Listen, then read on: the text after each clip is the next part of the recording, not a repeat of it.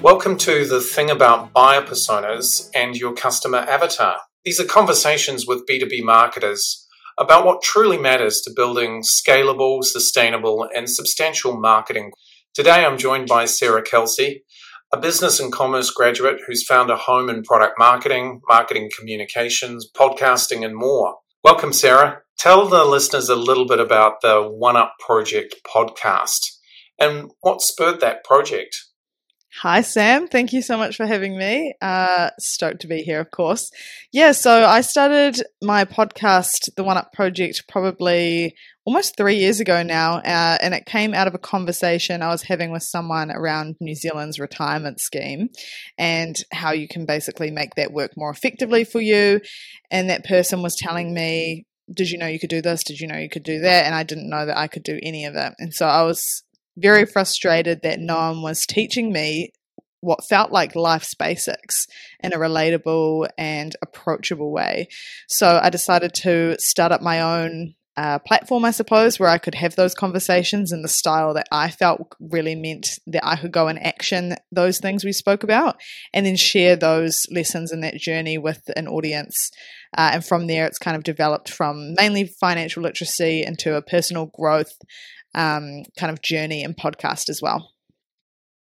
So a financial literati, go. And I guess more recently, you and I co-hosted a YouTube live stream broadcast series. Tell the listeners a little bit about that experience and the lessons that you learned about that process. Yeah, well, I guess comparing it to podcasting, live streaming is a completely different ballpark in the sense that there's no room for editing, no real room for mistakes. And it's a different type of feel that the audience has as well. And it can be a lot harder to get across that authentic, candid kind of feeling that a podcast can give you through editing, because you need to try and create that feeling live, which I think is a lot more difficult to do. So that was definitely a lesson in itself in terms of how you present yourself authentically through a live stream.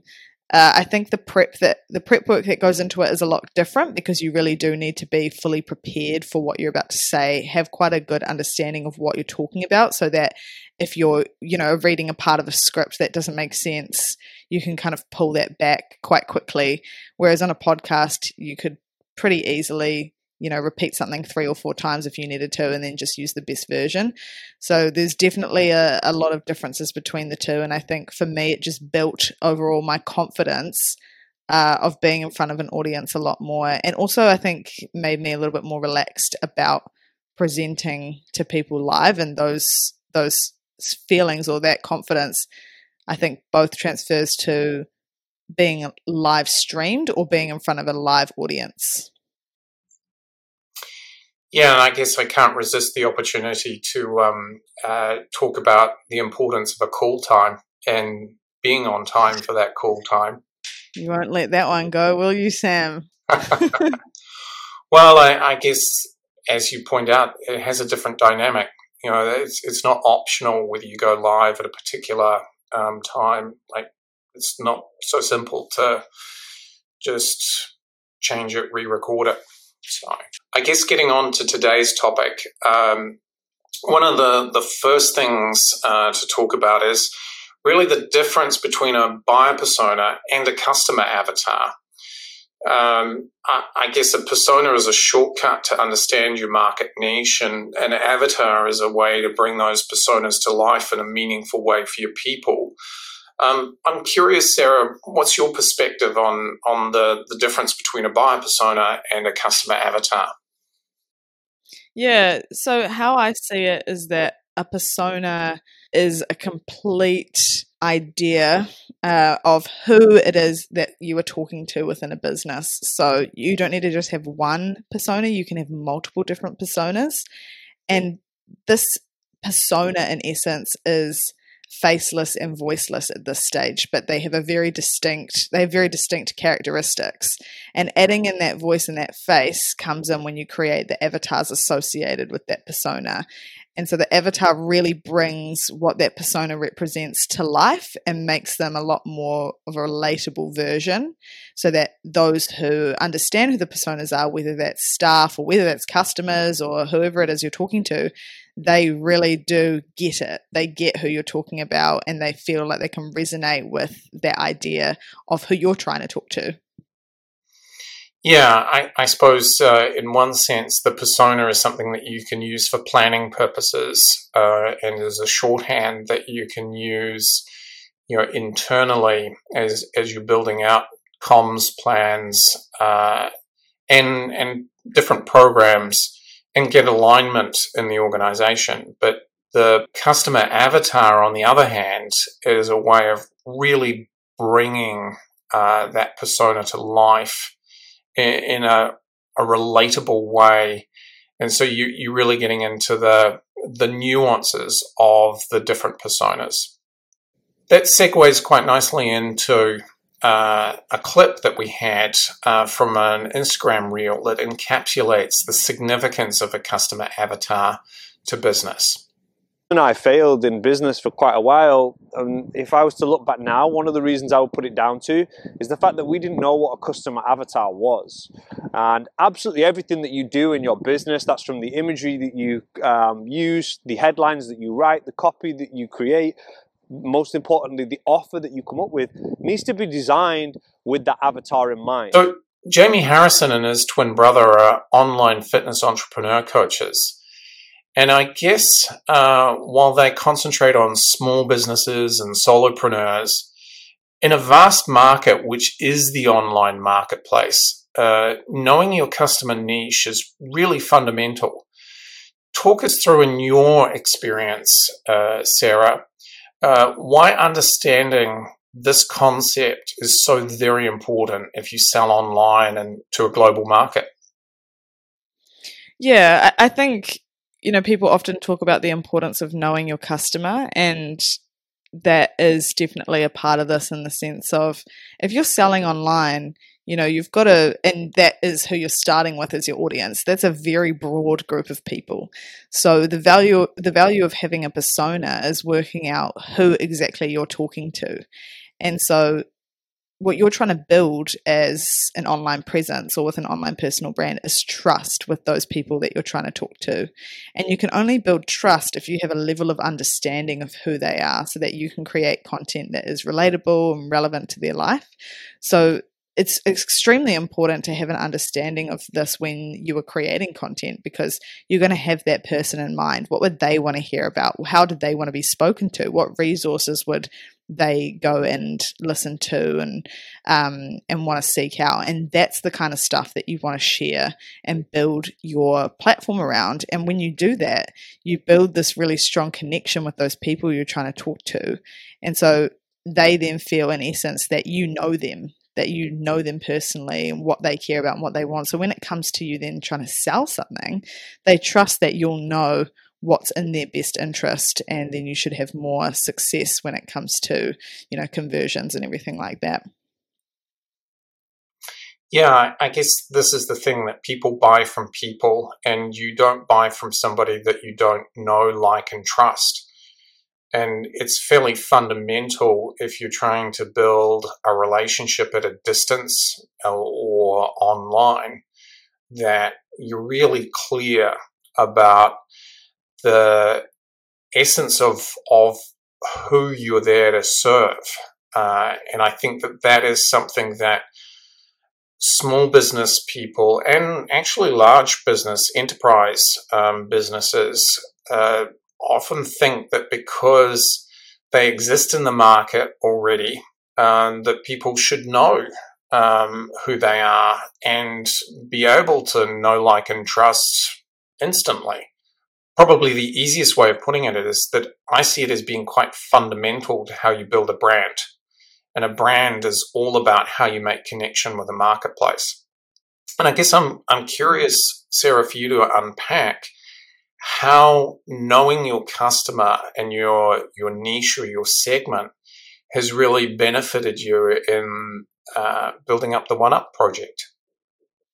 Yeah, I think this is a really interesting thing to reflect on, because I didn't have any intention of, I didn't intentionally talk to a specific audience because I didn't really know what was to come of the podcast. But actually, I was talking to a specific audience, because who I was talking to was myself, like different versions of myself all around New Zealand, and people who were going through the same thing as me. So naturally, just being as authentic as possible meant that what I was saying, what I was going through, resonated with a certain group of people. And so they felt like they could connect with me on a deeper personal or emotional level, because we were going through the same things. So I would understand them.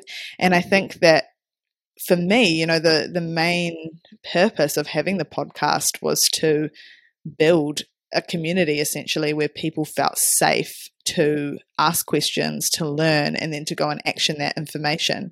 And so from a community perspective, it was all about people buying into the vision that I had and feeling a sense of belonging from that vision, which was that everyone should feel comfortable to ask questions about things they don't know about, and everyone should have the freedom to make decisions that align them with the life they want to live. So that was really my thing that I unknowingly was getting people to buy into through having a certain persona. And I think had I have actually strategically sat down and worked that out, and maybe worked out what content specifically would have resonated with that audience, I probably would have built a bigger audience faster than I already have. And so now I'm only just starting to realize, oh, okay, like this is who I'm talking to. And so now I need to double down on that and actually get a little bit more specific about who I am talking to, because I think in many ways what I've seen play out within my industry or my space in podcasting is that the more connected you are to your niche and the more set that is, the not necessarily easier, but the more likely it is that audience is going to stay loyal and come to you, because that group feels so strongly about that thing. And so staying broad can sometimes penalize you in that way. But yeah, it's taught me so much throughout growing a community, for sure.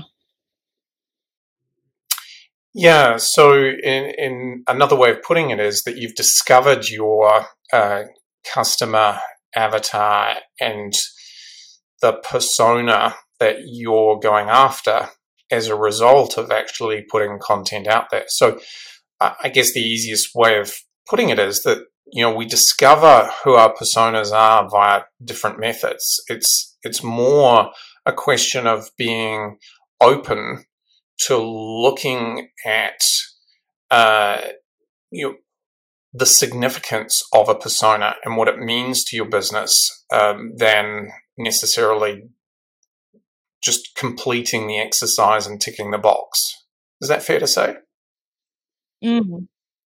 Yeah, absolutely. Like, it's about working out who is that person that you're wanting to talk to, and what are you asking that person to buy into and join, because they're only going to join something that they care about. So you really have to know who they are to know what they would care about. And so it's a persona exercise, and moving through that is beyond a tick a box activity. This is a necessity to build a stable and sustainable brand. Yeah, and so having gone through the process of persona discovery and subsequent avatar development, what are some of the insights that you had about the process and some of the obstacles and common misconceptions or mistakes that there are about applying this concept of discovering your persona and bringing your customer avatar to life? It's a big process to sit down, and depending on the size of your business and I guess what kind of brand you have, from my experience, it has been a big process to interview people and to talk to as many relevant people as possible, and to collate all of those findings into something that is understandable and readable, and then find the patterns and the themes throughout that, and then apply that to whatever it is you're thinking around who your personas are. And I think you can never talk to too many people, whether that is the customers you already have or the people within your business or whoever it is. You can't talk to enough people. And I think a wide variety of perspectives is going to give you the most rich data that you can then pick themes and patterns out of. One thing that is really, really crucial and that can pose challenges if it's not there is that everyone needs to have buy-in. So everyone needs to buy into the process and fully feel like they believe in it, and they believe that this is going to be a useful activity, and they believe that the personas are correct as well. So I guess that concept of alignment, and I guess the other concept is really about sponsorship, making sure that you have sponsorship from above to enable you to get alignment across different departmts. I guess one of the common mistakes or misconceptions that I've come across is that they're just for marketing and they don't really relate to the rest of business. And, they're not particularly relevant to sales. Sales do their job. Why should we actually care about a persona and ultimately a customer avatar? So I'm just curious, Sarah, for you to unpack, that experience that you might have had around misalignment and not having sufficient sponsorship, if you like. Yeah, I think that is a huge misconception around the personas not only being a marketing thing, because essentially what the personas are going to give to you is an example of who we're talking to. And we talk to the customer in every single part of the business, whether it's sales, whether it's marketing and through your marketing strategy, whether it's, within the customer service parts of the business, like whatever it is, everyone's talking and everyone's work is revolved around the customer, or at least it should be, in my opinion. And so it's relevant to everyone. And if you don't have the strong sponsorship of those who are at the top, essentially, then it kind of bleeds down into the rest of the team where people don't feel like it's relevant to them. Because if the person who we rely on to make the right decisions or have the perspective or be leading the vision, especially because, the person who either the founder or the CEO or whoever's making the decisions, they're usually the one who leads the vision. And so if the person who had the initial vision to begin with doesn't believe in the vision of the persona, then that's really hard to make it applicable to whatever you're doing within the business. And so that alignment is 100% key when whoever the team is organizing the personas is trying to get buy-in from the rest of the company and socialize that with everyone so that they have a real good understanding. Because at the end of the day, if not everyone's on the same page with the alignment of how these are going to benefit everyone, then it's not going to benefit anyone at all, because there's no point just one part of the business talking to this type of customer and the rest of the business just doing things as they were always done and not talking to that same person, because it isn't going to be alignment in all communications. Yeah, so I guess what this does is unpack the strategic importance of personas and understanding the different types of personas that there are and how they relate to different functions within a business. So, a simple example is the difference between a buyer persona and a user persona. A user persona obviously informs engineering and product management in how you build products, but at the same time, your buyer persona informs that development cycle and that product management cycle, because they're the ones that are making the financial decisions around the acquisition of your product. So you need to be able to make sure that buyer persona is aligned with engineering, product management, product development, and that's so fundamental. I guess I thought I'd just pick up that dimension. Maybe, Sarah, you want to colour that in a bit more. Yeah, absolutely. I was just thinking when you mentioned around the developers or people like that, if we're building, if whoever is working on building something for you in whatever capacity that looks like, if someone's building for one type of person and the marketing team are marketing to another type of person, it's really going to, you're creating a product for someone who potentially doesn't even want it, and then you're communicating the wrong things about it. And so I suppose when you experience that, you realize how much misalignment that does cause within a business. So stay tuned for the second part of this interview with Sarah on the thing about buyer personas and your customer avatar, where we unpack the practicalities of building customer avatars.